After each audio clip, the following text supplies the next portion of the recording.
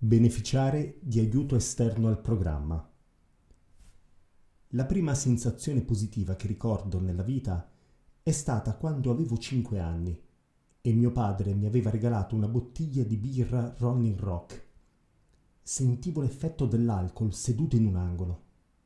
Guardando mio padre dall'altra parte della stanza, ero pieno di amore per lui.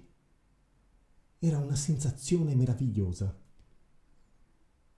La successiva bella sensazione che ricordo risale allo stesso periodo e riguarda anche una bambina di nome Nancy, anch'essa di circa 5 anni. Era un caldo giorno d'estate. Presi in braccio la piccola Nancy, la portai da mia madre e le dissi: «Io e Nancy ci sposeremo». Ricordo la felicità e la gioia che provai dentro di me. Non avrei più provato quella sensazione per 16 anni. Quando avevo 8 anni, mia sorella di 14 aveva portato me e mio fratello, di 10 anni, al fiume per insegnarci a nuotare. Quel giorno mio fratello annegò e io mi salvai per un pelo. Mi tirarono fuori per i capelli, ma pensai che mio fratello avesse avuto la meglio. Lui morì e andò con Dio, mentre io dovetti tornare a casa dalla mia famiglia. Mio padre lasciò che il suo alcolismo prendesse il sopravvento e da quel momento la situazione peggiorò costantemente. Ciò che ha reso la situazione ancora peggiore per me è che la mia famiglia non ne ha mai voluto parlare e si è comportata come se non avessi mai avuto un fratello. Ma io ero lì, sapevo cosa era successo e sapevo di avere un fratello maggiore. Poi, quando mi lamentai del dolore allo stomaco, che è tutto ciò che un bambino di 8 anni può fare con quelle sensazioni impossibili, mi drogarono. Mi diedero una sostanza chiamata paregoric, che veniva usata per la diarrea e i disturbi di stomaco dei bambini. Il paregoric è un oppiaceo. Non ho alcun ricordo dei 4 mesi successivi all'annegamento di mio fratello, fino al giorno dell'assassinio di JFK. Fu allora che ripresi conoscenza come dopo un lungo blackout. Mi guardai intorno in classe e vidi che tutti piangevano. Non riuscivo a capire il perché, finché non ho saputo che il presidente era stato ucciso. L'unica cosa che provai era che non sentivo nulla. La mia memoria è ancora vaga, ma ricordo che a 15 anni bevevo regolarmente. A 25 anni ho subito danni al fegato. Di solito non bevevo fino a svenire, ma ricordo di aver sentito il mio nome, Kirk, ma non era il mio nome. Sono andato in camera mia e ho trovato una ragazza che sembrava avere 12 anni seduta sul mio letto, senza vestiti e con una bottiglia di birra in mano. Le dissi: «Devi vestirti e devi andartene». Lei ha risposto: «Beh, posso tenere la birra». Mi è venuto in mente che ho 25 anni. Questo è contro la legge. Ho un problema. Sono diventato sobrio negli Alcolisti Anonimi il 24 febbraio 1980. Il mio sponsor mi fece sedere e mi disse di esaminare i 7 peccati capitali come parte del mio quarto passo. Ho dato un'occhiata all'elenco: rabbia, avidità, gola, accidia, orgoglio, invidia. Ma quando sono arrivato alla lussuria ho pensato: questo non è un peccato. Ne ho bisogno per alzarmi dal letto la mattina. Ne ho bisogno per addormentarmi la sera. 17 anni dopo ero ancora sobrio negli Alcolisti Anonimi. Avevo sponsorizzato persone, visitato alcolisti in prigione, ero attivo nella fratellanza, ma desideravo da morire mia cognata. Un giorno lei e suo marito passarono di qui tutti vestiti a festa per un matrimonio a cui stavano andando. All'epoca ero molto appassionato di fotografia e nella mia mente si sviluppò un intero piano. Chiederò a mia cognata se posso fotografarla nel suo bel vestito, ma non con suo marito. Voglio solo foto di lei. Ma mentre mi alzavo per chiederglielo, qualcosa mi disse: «Amico, C'è qualcosa che non va in questo? E ho capito che c'era molto di sbagliato in tutto ciò. Mi sono seduto di nuovo. Mia moglie, sua sorella e mio cognato mi guardavano chiedendosi cosa stesse succedendo. Volevo solo sparire. Cercai di sprofondare nel divano, rendendomi conto che avevo un problema di lussuria e che stava per distruggere la mia vita. Ero convinto di essere bianco come un lenzuolo.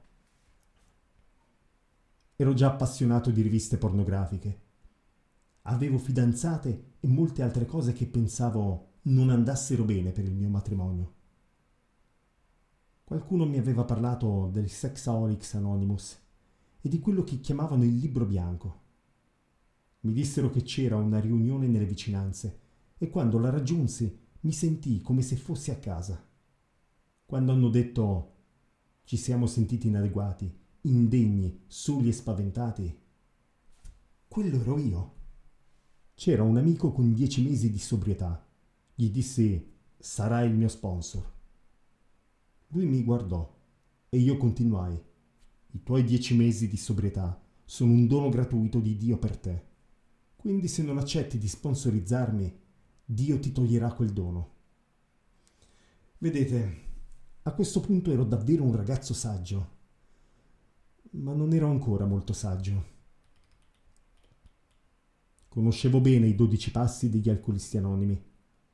Lui era sobrio da soli 10 mesi, non era mai stato agli alcolisti anonimi e probabilmente pensava di non avere scelta nel farmi da sponsor.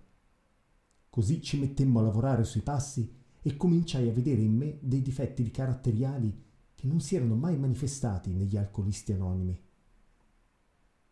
Quando avevo rapporti intimi con mia moglie, fantasticavo su questa o quella donna, o su qualcuno che avevo visto in una rivista o in un centro commerciale. Mia moglie sospettava che avessi una relazione. Sapeva assolutamente che non ero spiritualmente ed emotivamente presente con lei. Spesso durante il sesso ero in una terra di fantasia, anche se la mia cara moglie era fisicamente lì con me. Il mio sponsor mi suggerì un periodo di astinenza, così iniziai con 90 giorni. Fu allora che la mia dipendenza dalla lussuria divenne davvero evidente. Ho provato molte cose inquietanti su di me, ma ho anche iniziato a lavorare su tutto questo. Ho fatto un lavoro davvero approfondito sul quarto passo, quello della lussuria.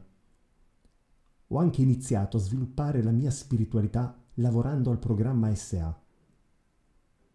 Ho applicato in SA ciò che avevo imparato in Alcolisti Anonimi. Quindi mi sono impegnato e ho iniziato ad assumere incarichi di servizio. Io e il mio sponsor abbiamo dato vita a un incontro settimanale di SA nella prigione locale. Prendevamo i ragazzi della nostra riunione locale, che aveva soltanto 90 giorni di sobrietà, e li trascinavamo in prigione con noi dicendo «devi parlare». Eppure ero un vero saggio, ma ci stavamo divertendo. In quel periodo ho pensato «mi sto divertendo molto». Ma sembra che tutto sia solo nella mia testa. Non sento la gioia nel mio corpo, nel mio spirito. Ho pensato che se avessi fatto i passi più duramente e avessi preso più impegni di servizio, avrei ottenuto questo. Nel frattempo, gli altri in SA e Alcolisti Anonimi parlavano di sentirsi felici, gioiosi e liberi, mentre io pensavo: cosa c'è di sbagliato in me? Quando ho iniziato a esaminare le mie convinzioni, ho pensato che ciò che non andava in me era che ero semplicemente rotto, che c'era qualcosa di sbagliato in me fin dalla nascita. Se sono nato alcolizzato, allora sono nato sesso dipendente. Ma c'era qualcosa di ancora più profondo dentro di me. L'idea che fossi semplicemente rotto. Ricordavo di aver sentito altri SA dire che si sentivano inadeguati, indegni, soli e impauriti. E ricordo che Bill Wu parlava di medici e psicologi. Così ho parlato di queste cose con un terapeuta, ma non mi è sembrato di arrivare alla radice del problema, nonostante anche lui fosse sobrio negli alcolisti anonimi. Ha detto che sembravo depresso e voleva mettermi sotto farmaci. Ne ho parlato con il mio potere superiore per un bel po'. Come vigile del fuoco di Filadelfia, l'11 settembre, l'attacco del 2001 al World Trade Center di New York, tra gli altri obiettivi, mi portò in una spirale negativa. Dopo che un altro medico mi ha prescritto un antidepressivo, la mia testa ha iniziato a schiarirsi, ma mi sentivo ancora depresso. Decisi di fare quello che sapevo, quindi raddoppiai gli sforzi. Ogni giorno, quando mi alzavo dal letto, mi sembrava di indossare una tuta di piombo. Ho lavorato il più possibile con i nuovi ragazzi del programma e ho continuato a frequentare le riunioni, ma la pesantezza non accennava a diminuire. Nel 2019 sono andato in Spagna per un convegno di SA a Madrid, ma mi sono isolato. Ero in mezzo a 300 fratelli e sorelle in recupero e mi sono sentito solo. Non riuscivo a chiedere a un altro membro di visitare la città con me. Il mio senso di inadeguatezza era ancora profondo, anche se avevo più di 20 anni di sobrietà in SA. Avevo letto di questa cosa chiamata PTSD. Non ne capivo molto, ma sapevo che c'era qualcosa che non stavo affrontando. Più tardi avrei appreso che stavo cercando di fare un bypass spirituale. La soluzione SA dice che dobbiamo disintossicarci in 3 aree: fisica, emotiva e spirituale. Io stavo aggirando sia l'ambito emotivo che quello fisico. Quello che ho imparato è che non ero rotto, né avevo qualcosa di sbagliato. Ero invece semplicemente ferito. Ho trovato una terapeuta che mi ha aiutato a capire che avevo sperimentato molto dolore, confusione e autocolpevolizzazione nella mia infanzia. Lei lo chiamava trauma e che lo portavo ancora con me nel mio corpo. Queste erano sia la parte fisica che quella emotiva della soluzione che stavo bypassando. Non avevo mai elaborato il lutto per la perdita di mio fratello. Da bambino avevo deciso che non mi sarei mai lasciato amare da nessuno, perché se ti amo, morirai con me. O morirai o mi abbandonerai in qualche altro modo. A questo punto ho capito che non ero vicino a nessuno. Non ero nemmeno troppo sicuro di essere vicino a mia moglie. Così ho iniziato a lavorare sull'aspetto psicologico della soluzione. Ma più sbucciava la cipolla, più la situazione peggiorava. Cominciai ad avvertire sintomi fisici come vampate di calore, scarso appetito e perdita di peso, e persino paranoia. C'erano giorni in cui avevo persino paura di uscire di casa. Ma come si collega tutto questo ai nostri 12 passi? Senza i 12 passi di SA e di AA sarei tornato a bere, a desiderare e a comportarmi male. E sarei morto. Il programma mi ha aiutato a capire che non voglio tornare a quel tipo di vita. Voglio superare tutto questo da sobrio. È qui che entra in gioco la richiesta di un aiuto esterno. Ho seguito quello che ha detto Bill V. Dio ha fornito questo mondo di un gran numero di buoni medici, psicologi e specialisti vari. Non esitate a consultare questi esperti sui vostri problemi di salute. Molti di loro si prodigano generosamente perché i loro simili possano godere di un corpo e di una mente sani. Cercate di non dimenticare che, anche se Dio ha operato miracoli tra di noi, non dovremmo mai sminuire un buon medico o psichiatra. I loro servigi sono spesso indispensabili per il trattamento di un nuovo venuto e per seguire successivamente il suo caso. Ho pensato che non stavo eseguendo correttamente i passi. Se l'avessi fatto non avrei avuto questa depressione. Iniziai a lavorare con un altro terapeuta che usò il termine bypass spirituale. Avevo provato a usare 12 passi e tanto lavoro di servizio per superare tutto il dolore della mia infanzia. Il pensiero principale nella mia testa era ancora il suicidio. Questo terapeuta mi ha aiutato a entrare in contatto con il processo emotivo e fisico di guarigione. Ho costruito lentamente una relazione di fiducia con lui, o, come il 12 e 12 la chiama, una vera connessione. Solo negli ultimi 2 mesi ho potuto iniziare a sentirmi felice, gioioso e libero. Ieri sera ero a una riunione e qualcosa nella lettura mi ha fatto venire in mente un'esperienza vissuta da mio figlio all'asilo e ho cantato: sono una piccola teiera, bassa e robusta. Questo è il mio manico, questo è il mio beccuccio. Non potevo credere di aver appena cantato una filastrocca in una riunione di SA, ma per me è stata la prova che finalmente sto iniziando ad avere quella sensazione di felicità e libertà quando inizio a guardare tutti e tre i lati della mia malattia e della mia ferita, quella spirituale, quella emotiva e quella fisica. È stato un viaggio difficile per me, ma mi rifiuto assolutamente di rinunciare a me stesso. Oggi riconosco che non sono annientato, che sono importante e che sono degno perché ero e sono figlio di Dio. I genitori biologici sono stati uno strumento della mia esistenza, ma io sono stato creato da Dio e non rinuncio a me stesso.